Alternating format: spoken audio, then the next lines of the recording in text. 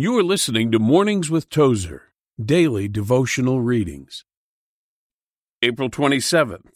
Enoch escaped death. By faith, Enoch was translated that he should not see death. He had this testimony, that he pleased God. Hebrews 11:5.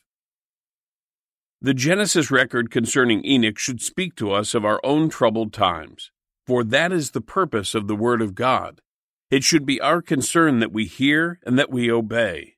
The faith and deportment of the man Enoch compose a vivid picture, a powerful object lesson to encourage every believer in his or her faith.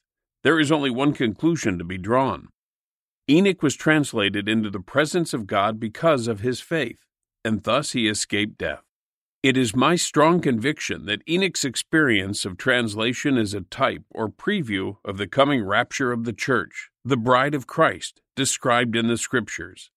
It is evident that there was no funeral for Enoch. Perhaps members of his family did not fully understand his walk with God, but they could answer with the facts. He is gone.